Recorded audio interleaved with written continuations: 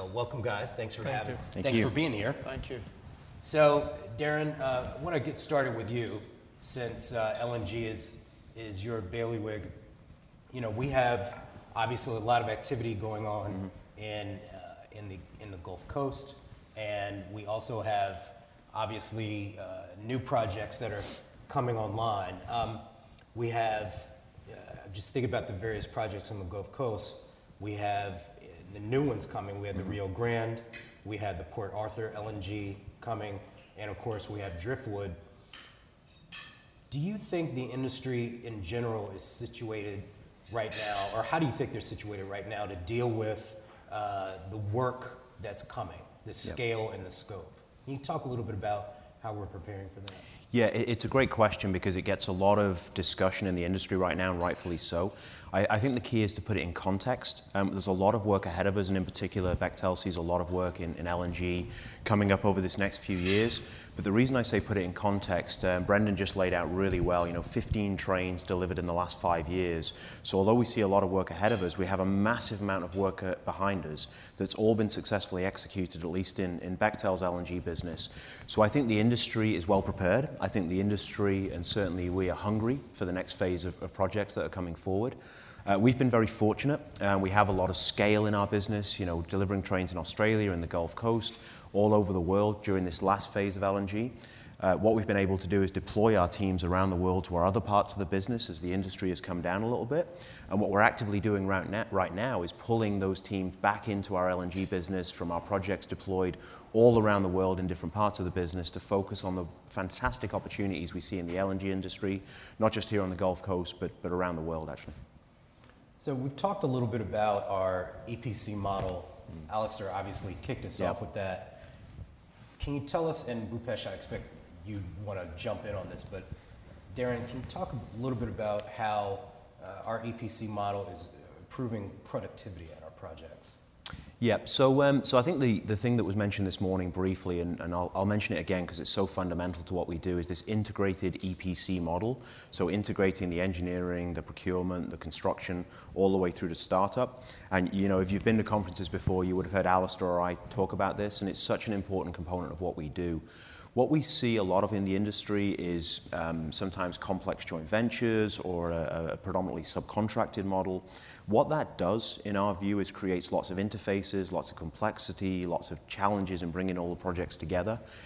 So over the last 20, 25 years, as we've built this massive program of projects, we've sought to optimize that entire value chain, to pull all the pieces together. So it's Bechtel people. We were just asked this morning, when do we engage? We engage at the very outset of a project. We engage at the concept stage. We develop the engineering, we procure the materials, we work with our vendors, we fabricate our own pipe and our fittings and our spools. That's so fundamental. If anyone's seen an LNG project, it's a lot of pipe, it's fundamental.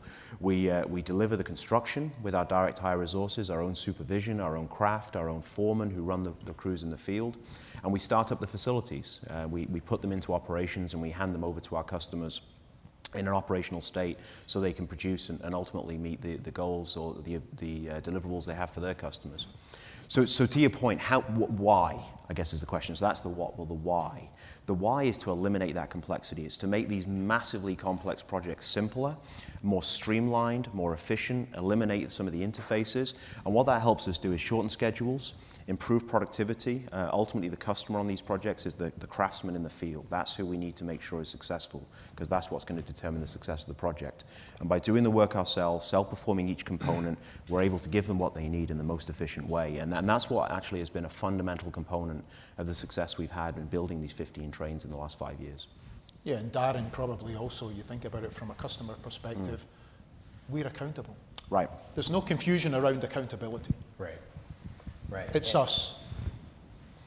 It's a model you see in other industries. I remember when I was a reporter covering UPS, what distinguished them from FedEx, for example, is UPS wanted to own every piece of their work.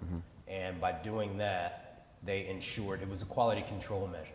And for them, it meant higher cost, but it also meant more efficiency, so they were able to maximize revenue. Right. With Bhupesh, talk to us about the Cheniere LNG program.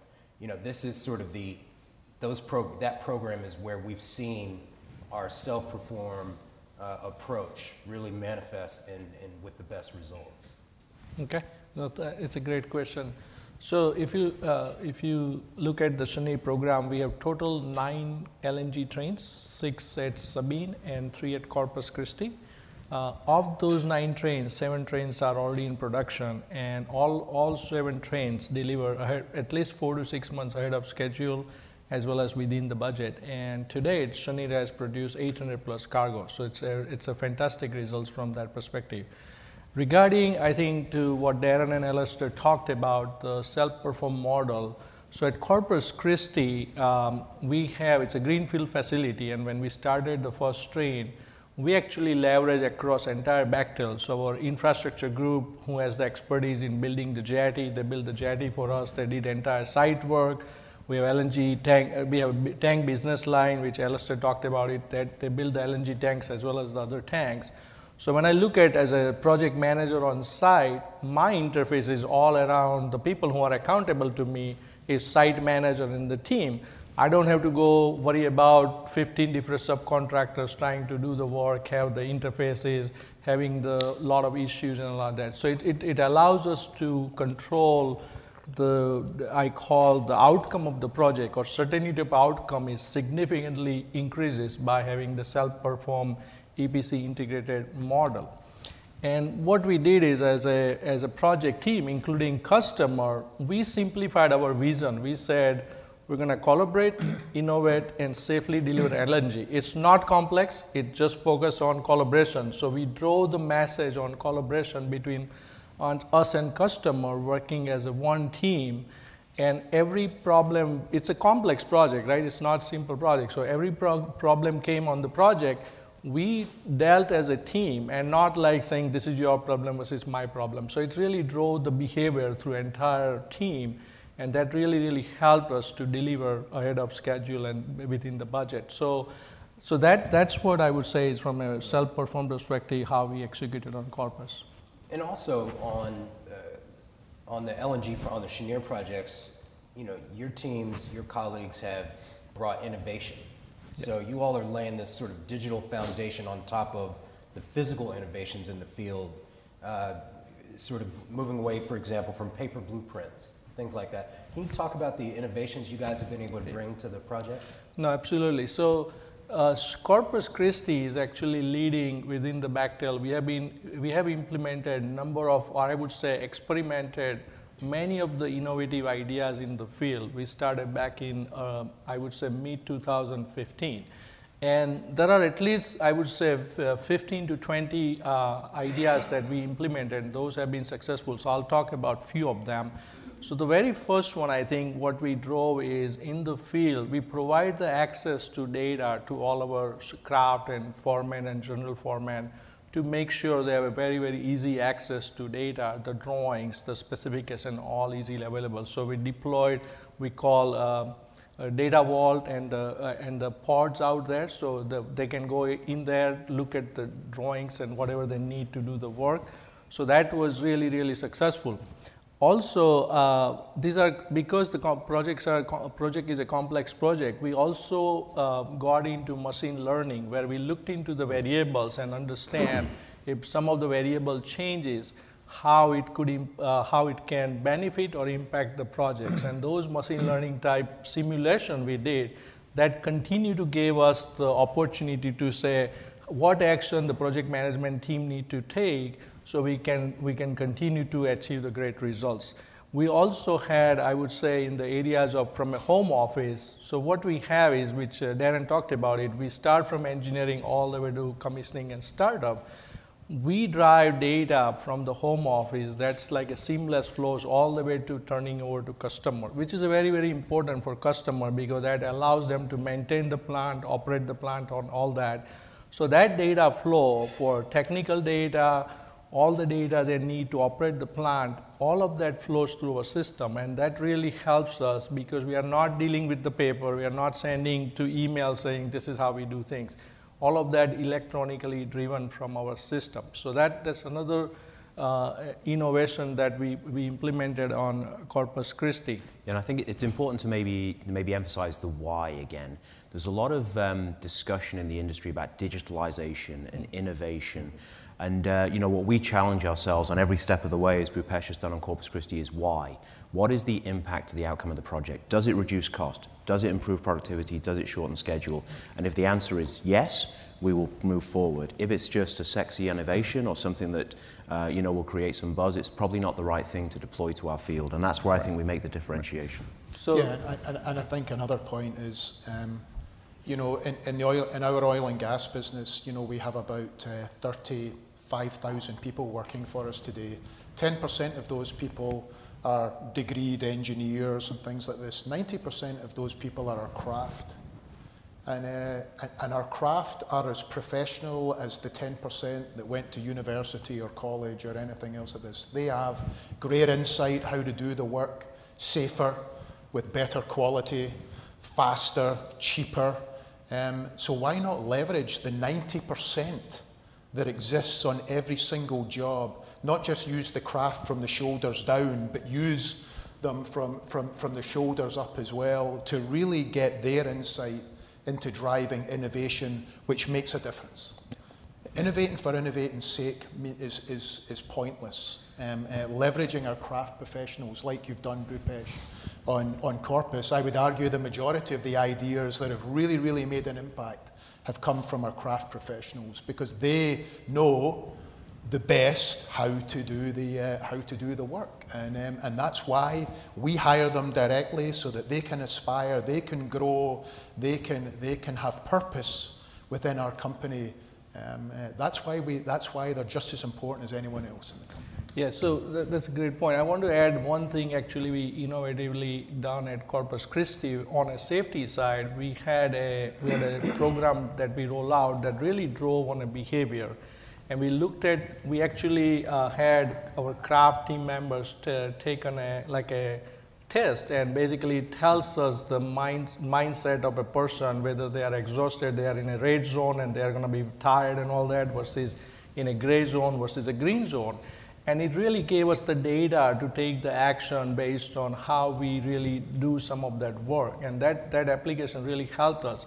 And on Corpus Christi, for example, today we have so far worked 21 million hours with no lost time incident. So that was really, really good on a safety side that we implemented that.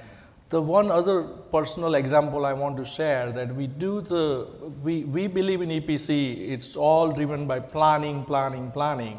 And one of the things we have done now as part of this innovation, we call 4D and 5D planning. And 4D planning is really dry, where I actually have foremen and general foremen using those tools and trying to walk under all the complex area and look at the piping and everything and say, how do I install this? How do I change the erection sequence? So it's really, really powerful that it's driving toward the goal about improving productivity, getting the schedule better. We as a company has a target to improve the schedule by 30% and the productivity improvement by 20%. So that's what we are driving. So all these innovative ideas that we are pushing for. So I'd like to stay with technology for a minute. Bhupesh, you mentioned our goal of improving schedule, making schedule improvements by 30%, reducing costs by 20%. And this kind of brings us to, Alistair, what you'll be talking about later today in your plenary session, implementing new technologies and innovations at an active construction site, which obviously can be difficult.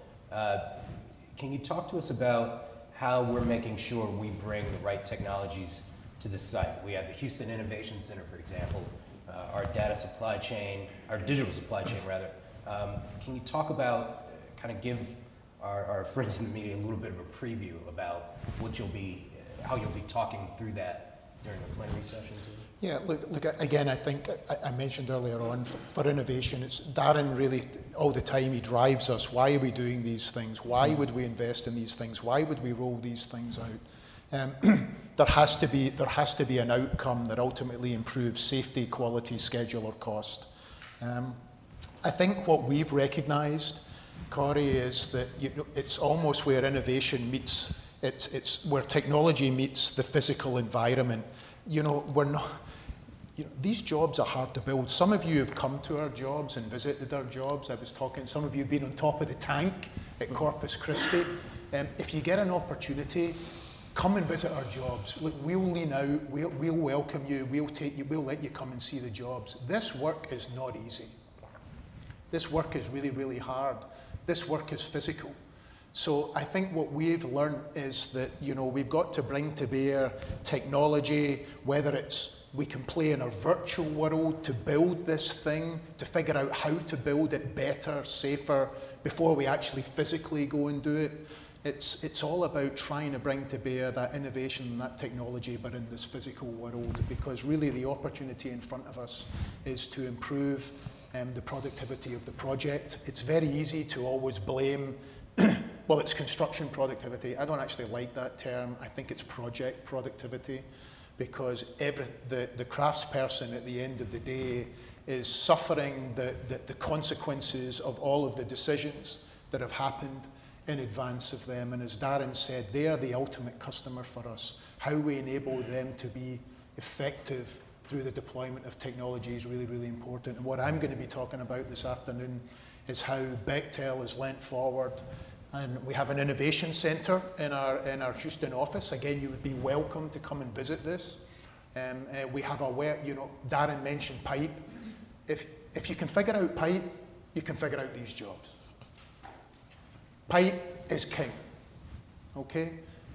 So if pipe is king, shouldn't we go and also develop a welding and applied technology centre to really lean forward in this space to try and swear out every single part that you can to make that process more efficient? So we have opened here in Houston. Again, we can take you to visit that. We have our own Bechtel Welding and Applied Technology Centre. So those are the two kind of areas where we try and take technology and consider how it can impact the physical. But we're also seeing customers lean forward a bit in worrying about things like cybersecurity. Again, leveraging the best that Bechtel can bring as a whole. Bhupesh mentioned before, why not bring our infrastructure business that builds marine facilities all around the world to Corpus Christi to build our marine facility? Kind of makes sense. We didn't do that 10 years ago. We do that today. We leverage the best of what Bechtel can bring.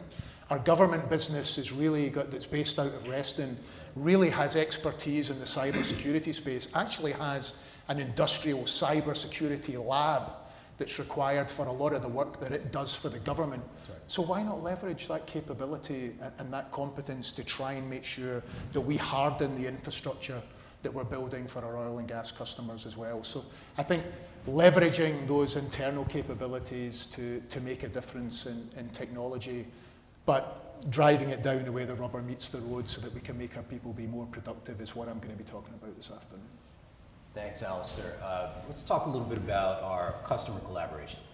It's certainly everything any company would say. We want to collaborate with our customers.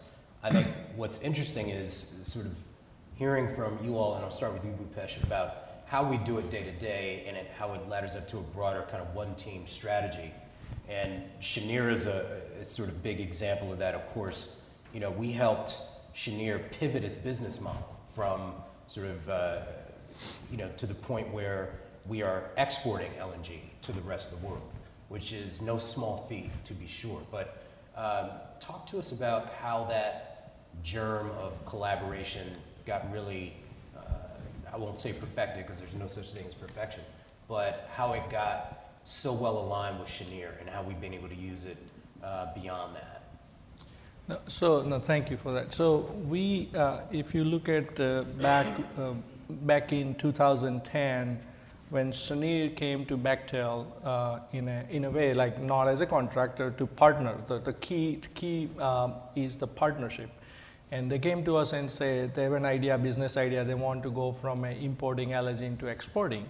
And Bechtel really appreciated the idea and worked very closely with Cheniere to develop the project at Sabine that started within 2012. And what drove us as I call that partnership and a one team approach from all the way there, from those days to now today, our goal goes back to saying how we can deliver the trains, how we can deliver the safely LNG. Even today, like achieving these 800 cargoes, it's so important for us, and the team behavior across both job sites, Sabine and Corpus, is really driven to say, continue to make the product so that make it safely, continue to make the product, and we help each other. We are not looking at, so if operation needs a spare, something from us as a spare, I'm just talking very detailed level, but if they need something to run the unit for a spare part, we go work with them and we drive that. So it's really to that level that we drive this partnership for that. They did trust our self-perform integrated execution model, and that really helped us to continue to work. When you walk at the site or in a home office, if you can't differentiate who is Cheniere person or Bechtel person, we work that closely as a team. So it's really a one team approach. We also work hard and we celebrate. So I want to touch quickly on a craft side. So craft that we have at both job sites, they are our assets. We make sure they have the right tools. We care for their safety. We make sure they are successful, because if they are successful, the projects are successful. And we celebrate. We actually had an event for a local community 2 weeks ago. We had 4,000 people, the craft plus their family. We had at Corpus Christi Aquarium, where we celebrated completion of the train 2 at Corpus Christi. So those things are very, very important to have the collaboration, have fully motivated team to make sure that we continue to drive these great results. Thanks. Yeah, can I say one thing? Sure. Collaboration is such an easy thing to say. It's actually really, really tough to implement. It's easy to collaborate when everything's going all right. Jack Future, who's here as well, who's our president and COO, one thing I learned from Jack is collaboration really is all about transparency, and transparency is about moving the unsaid to the said. Moving the unsaid to the said. So that means in every engagement, in every meeting, you should be talking about what the one reality, what are the real issues, bringing them up as early as you know about them so that you can bring to bear the strengths and of all the parties engaged to come up with the best possible outcome. It's really, really tough to collaborate. It's really, really tough to be that transparent, because you know what? These are big, big jobs. You make mistakes. Things go wrong. But if you can find a way to have that courage to develop that relationship where you can bring up the issues the second that you find them, then you can bring to bear the strengths of all of the parties, you and the client, to make sure that you resolve these issues and move forward as quickly as possible. And I think that's at the heart of collaboration. All too often we find people, you want to solve your own problem before you let the client know about it, and then you know that small problem suddenly becomes a big problem, becomes a bigger problem. Collaboration's tough, it's not easy. Yeah, and you were talking about challenges. One of the challenges in all this is being able to have the workforce to do the work. And so one of the questions we keep getting from reporters is, you know, what are we doing to meet the demand from our customers to scale up our workforce? And Darren, I'm going to throw this to you. You know, we are doing some, you know, we're responding to, you know, the demand that's peaking, or at least cresting up in the down in the Gulf Coast. Yeah. We have the military project with veterans. We have different collaborations with trade schools and community colleges. Can you talk about how we've had to, frankly, be creative and finding different ways to reach more talented and skilled craft people? Yeah, it's a great point. I think it's one of the fundamental questions for the industry, particularly here on the Gulf Coast, where we see this potentially unprecedented volume of work here, which is going to be so important for the US, so important for the global industry. You know, is the skilled workforce, are the craftspeople and construction professionals here to undertake that work? Some people will say no. Our answer is very much yes. So you'll hear contractors and others maybe say, you know, there isn't a skilled or sufficient skilled craft workforce on the US Gulf Coast. Therefore, the only answer is to modularize outside the US, do the bulk of the work there and bring it to the US. Our view and experience is very, very different. I think some of what you hear in the industry is a symptom or a consequence of where some projects have struggled, frankly. It's not a function of the craftspeople in the field. It's a function of our responsibilities to make sure they are successful. We have been and are the largest employer of craft on the Gulf Coast. In the last 7 years, we've had about 50,000 skilled craftspeople working on our projects to deliver the kind of success, as Bhupesh said, ahead of schedule, on budget, with plants that exceed performance. So there's no question that the capability is here. However, there is a lot of work ahead of us. So the obligation, I think, that you referred to is what more can we do? What more can we do to develop the people that are working on our jobs, give them the skill set, give them the opportunity to further progress their own careers and build on some of the things that Alistair talked about. So what we do, what we've always done and what we continue to do is have apprenticeship programs here on the Gulf Coast. It's not just hire and fire, it's develop the workforce. It's have apprenticeships, take them through the trades, give them the skills they need. We are partnered with multiple colleges here on the Gulf Coast where we put programs in place to bring people from their earlier education, give them the skills they need through a college partnership and deploy them to our sites where they continue that education and can continue to develop. And the one you mentioned as well has been really important for us is the military to construction program, where a lot of people who are coming out of the military are looking for what next to do with their careers. And some of the individuals, and many of the individuals coming through that experience bring such rich skills and capability. They may not be knowledgeable in construction, but the leadership, the knowledge, the commitment to deliver safely and successfully is so ingrained that we can take those individuals, give them the skills they need to be in construction.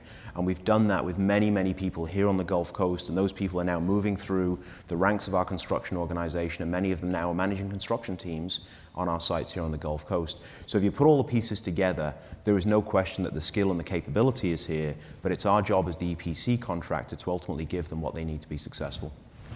Thank you, Darren, and thank you, Alistair, thank you, Bhupesh. And with that, we bid you farewell. Hope you have a great week. Thank you very much. Thank you. Thank you. Thanks for coming. Thank you.